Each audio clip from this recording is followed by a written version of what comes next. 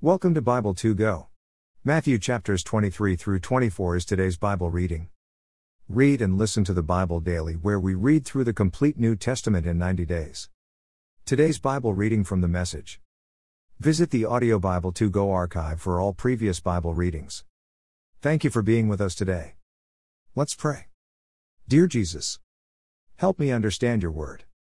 The words I'm reading today. Help me to love others as you have and do love me. Amen. Let's begin today's Bible reading in Matthew chapter 23. Religious fashion shows. Now Jesus turned to address his disciples, along with the crowd that had gathered with them. The religion scholars and Pharisees are competent teachers in God's law. You won't go wrong in following their teachings on Moses. But be careful about following them. They talk a good line, but they don't live it. They don't take it into their hearts and live it out in their behavior. It's all spit and polish veneer. 4-7 Instead of giving you God's law as food and drink by which you can banquet on God, they package it in bundles of rules, loading you down like pack animals. They seem to take pleasure in watching you stagger under these loads, and wouldn't think of lifting a finger to help. Their lives are perpetual fashion shows, embroidered prayer shawls one day and flowery prayers the next. They love to sit at the head table at church dinners, basking in the most prominent positions, preening in the radiance of public flattery, receiving honorary degrees, and getting called doctor and reverend. 8-10 Don't let people do that to you, put you on a pedestal like that. You all have a single teacher, and you are all classmates.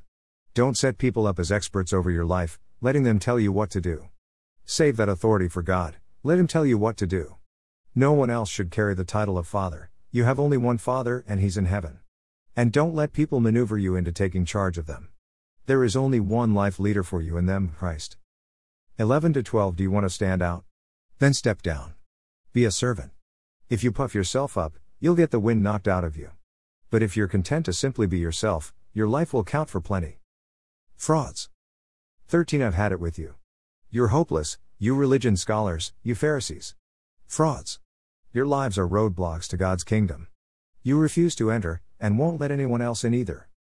15 You're hopeless, you religion scholars and Pharisees. Frauds.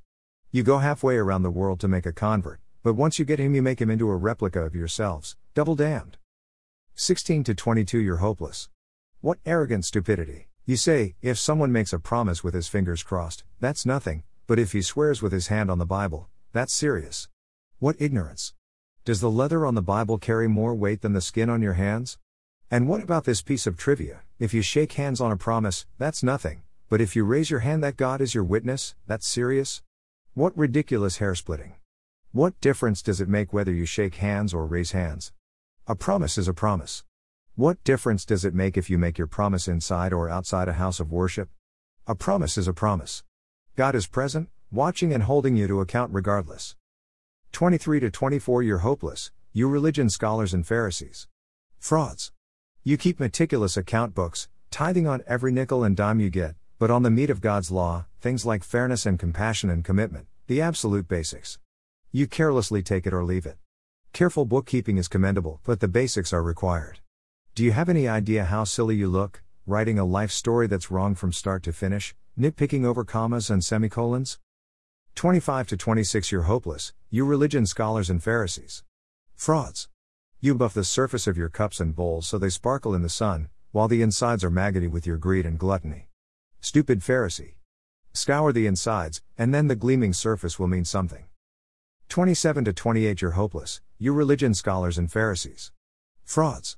You're like manicured grave plots, grass clipped and the flowers bright, but 6 feet down it's all rotting bones and worm-eaten flesh. People look at you and think you're saints, but beneath the skin you're total frauds.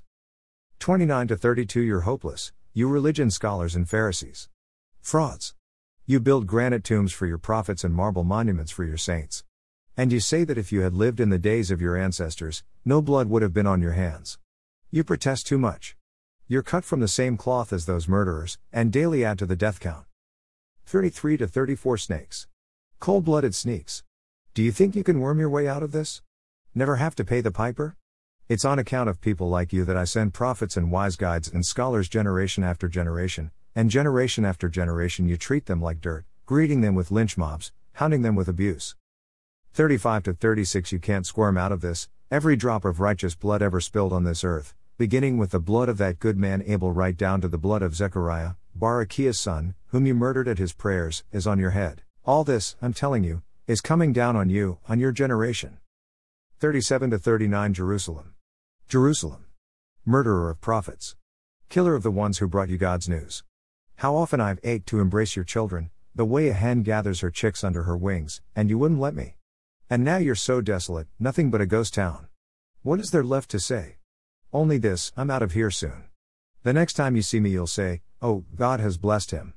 He's come, bringing God's rule. Matthew 24. Routine history. 1-2 Jesus then left the temple. As he walked away, his disciples pointed out how very impressive the temple architecture was. Jesus said, "You're not impressed by all this sheer size, are you? The truth of the matter is that there's not a stone in that building that is not going to end up in a pile of rubble." 3 later, as he was sitting on Mount Olives, his disciples approached and asked him, "Tell us, when are these things going to happen? What will be the sign of your coming, that the time's up?" 4:8 Jesus said, "Watch out for doomsday deceivers. Many leaders are going to show up with forged identities, claiming, 'I am Christ, the Messiah.' They will deceive a lot of people. When reports come in of wars and rumored wars, keep your head and don't panic. This is routine history, this is no sign of the end. Nation will fight nation and ruler fight ruler, over and over. Famines and earthquakes will occur in various places. This is nothing compared to what is coming. 9-10 They are going to throw you to the wolves and kill you, everyone hating you because you carry my name. And then, going from bad to worse, it will be dog-eat-dog, everyone at each other's throat, everyone hating each other. 11-12 In the confusion, lying preachers will come forward and deceive a lot of people. For many others, the overwhelming spread of evil will do them in, nothing left of their love but a mound of ashes. 13-14 Staying with it, that's what God requires. Stay with it to the end. You won't be sorry, and you'll be saved. All during this time, the good news, the message of the kingdom, will be preached all over the world, a witness staked out in every country. And then the end will come. The monster of desecration.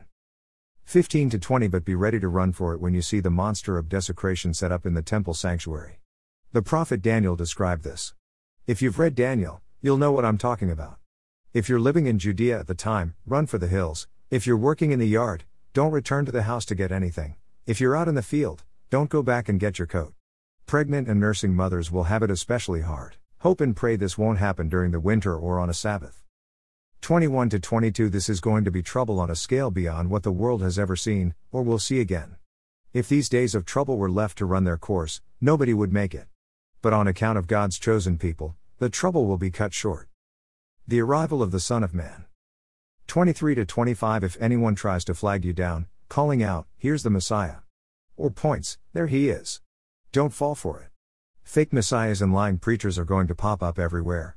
Their impressive credentials and bewitching performances will pull the wool over the eyes of even those who ought to know better. But I've given you fair warning. 26-28 So if they say, "Run to the country and see him arrive," or, "Quick, get downtown, see him come," don't give them the time of day. The arrival of the Son of Man isn't something you go to see. He comes like swift lightning to you. Whenever you see crowds gathering, think of carrion vultures circling, moving in, hovering over a rotting carcass. You can be quite sure that it's not the living Son of Man pulling in those crowds. 29 Following those hard times. Sun will fade out. Mooncloud over. Stars fall out of the sky. Cosmic powers tremble. 30-31 Then, the arrival of the Son of Man. It will fill the skies, no one will miss it. Unready people all over the world, outsiders to the splendor and power, will raise a huge lament as they watch the Son of Man blazing out of heaven. At that same moment, he'll dispatch his angels with a trumpet blast summons, pulling in God's chosen from the four winds, from pole to pole. 32-35 Take a lesson from the fig tree. From the moment you notice its buds form, the merest hint of green, you know summer's just around the corner. So it is with you, when you see all these things, you'll know he's at the door. Don't take this lightly. I'm not just saying this for some future generation, but for all of you. This age continues until all these things take place. Sky and earth will wear out, my words won't wear out. 36 But the exact day and hour? No one knows that, not even heaven's angels, not even the Son. Only the Father knows. 37-39 The arrival of the Son of Man will take place in times like Noah's. Before the great flood everyone was carrying on as usual, having a good time right up to the day Noah boarded the ark.